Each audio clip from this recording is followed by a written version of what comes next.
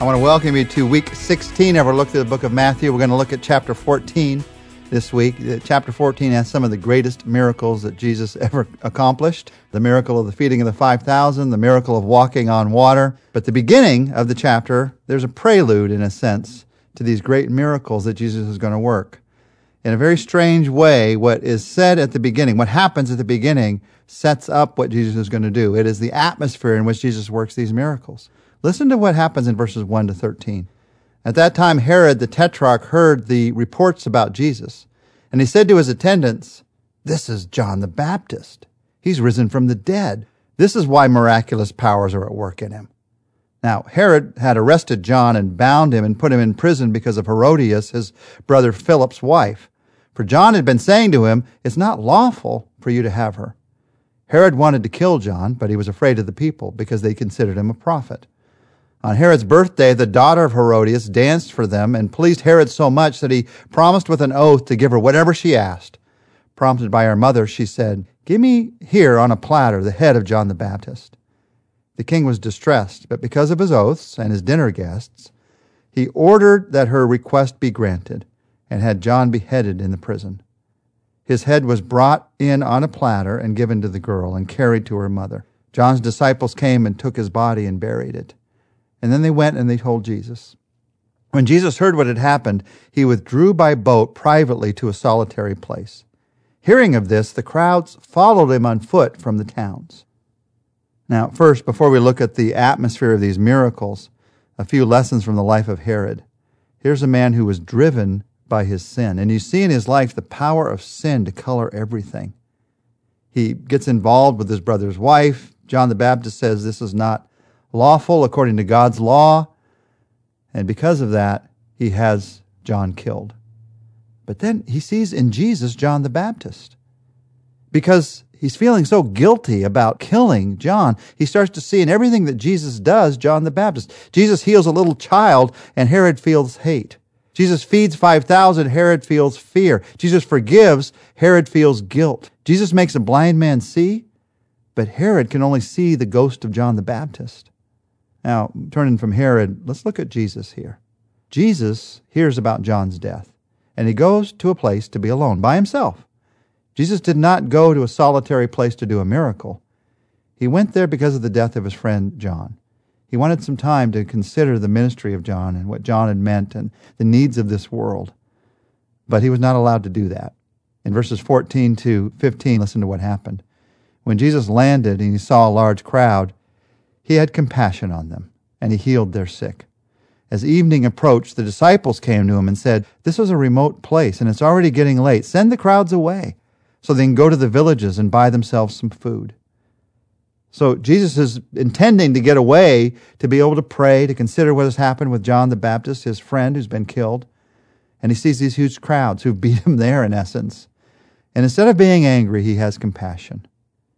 In fact, compassion is the starting place of every one of Jesus' miracles. Miracles don't happen because you want to see a miracle. Miracles don't happen because you want to be impressed by God's power. Miracles happen because you have compassion on somebody God loves. And here we see the beginning, the setup for the feeding of the 5,000. In just a moment, Jesus is going to feed 5,000. And we see the miracle, but there's a lot more going on here.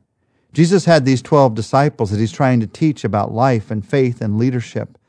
And his object lessons are much better than our object lessons. He used miracles as his object lessons. It's clear from the very beginning of this miracle that Jesus wants to teach them something because he starts to ask them questions when they ask questions. You see here, they're saying it's a remote place. We got to send them away. You get this sense that the disciples have been discussing. Dinner time, it's getting closer and closer. There are a lot of people here. We've got this logistical problem. Jesus, they're thinking almost he's a visionary type thinker. He doesn't think about the practical things. He doesn't see it. So how do we get Jesus to quit talking so we can send the people home so they won't be hungry? They don't know that they're about to see one of the most memorable miracles of their entire ministry with Jesus.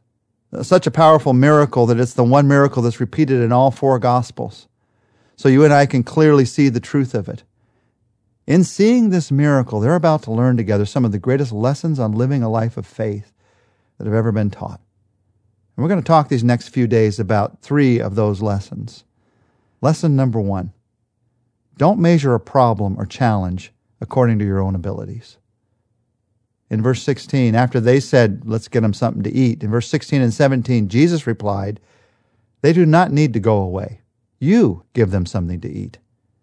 We have here only 5 loaves of bread and 2 fish, they answered. Now, the truth is we all use the wrong measuring stick in life. We've all done this. You look at the problem, you measure your ability to solve that problem, and then you panic when you see the gap between your ability and the problem. Or you feel good if you feel like I got the ability to solve this one. This is an impossible situation. There are all these people here, and they say there's no golden arches here. There's no McDonald's. In what was possibly a greater miracle than the feeding of the 5,000, there's not even a Starbucks nearby. I mean, there's nothing there for these people to eat or to drink or anything. It's an impossible circumstance. And Jesus loves impossible circumstances. Impossible doesn't bother God. I mean, can you imagine Jesus chewing his fingernails? Oh, this is a bad one. I don't know how we're going to solve this one. Can you imagine Jesus pacing, wondering how this is going to happen? No, this is the Jesus who healed a woman who had been sick for 12 years. Every doctor had tried and couldn't, but Jesus healed that woman.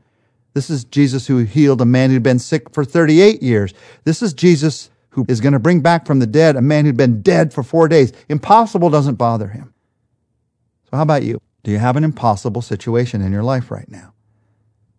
First, you got to remember that God has allowed that impossible situation to come into your life. Problems you can't solve, circumstances that are outside of your control, God actually allows those into our life. Now, why? Why would he do that? Why would he allow this to happen?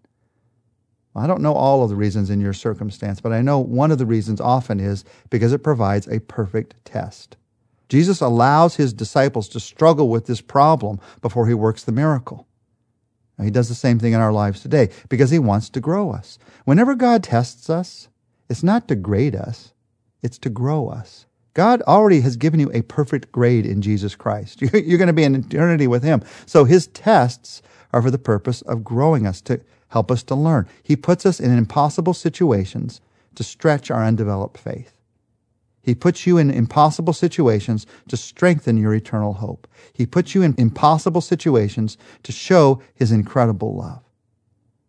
If you're in an impossible situation right now, let me invite you to do this. Sit down sometime when you can, soon, and make a list of what you cannot do about your biggest problem, your impossible problem. I can't force another person to change their mind. I can't rewrite the past. I can't always figure out why. I can't get the resources together to make this work. What is it that you can't do? Just make a list of it. And then at the bottom of that list, you just write these 3 words. I need help. God, I can't do this. It's not going to happen without your power. Now, maybe God wants it to happen. Maybe he doesn't want it to happen. If he does want it to happen, the only way it is going to happen is by his power. When you and I feel inadequate for something, and who doesn't at times, we've got 2 choices. We can take the comfort and control route. I try to feel more comfortable. I try to control everything so I can feel better about it. Or I take the release and trust route. I release it to God and I trust in him. I take the it's all about me route. I'm trusting in me. I hold on to it tighter and tighter. Or it's all about him. I release it to him. Let's pray together. Our Father, we pray that when the tests come, we pray that we be men and women of faith. Lord, we all want to get more comfortable by being better in control of the situation. But when we're in control, that means you're not. You are the only one who can do something impossible. And so we release it to you. We say to you, I need help. We release it to you. We ask you to do what only you can do. We're worn out by trying to do what only we can do. God, if you got something for us to do with this, we'll do it. But we take it off of our shoulders and we put it into your hands. We trust you. In Jesus' name, amen. Tomorrow, these lessons from the feeding of the 5,000 continue.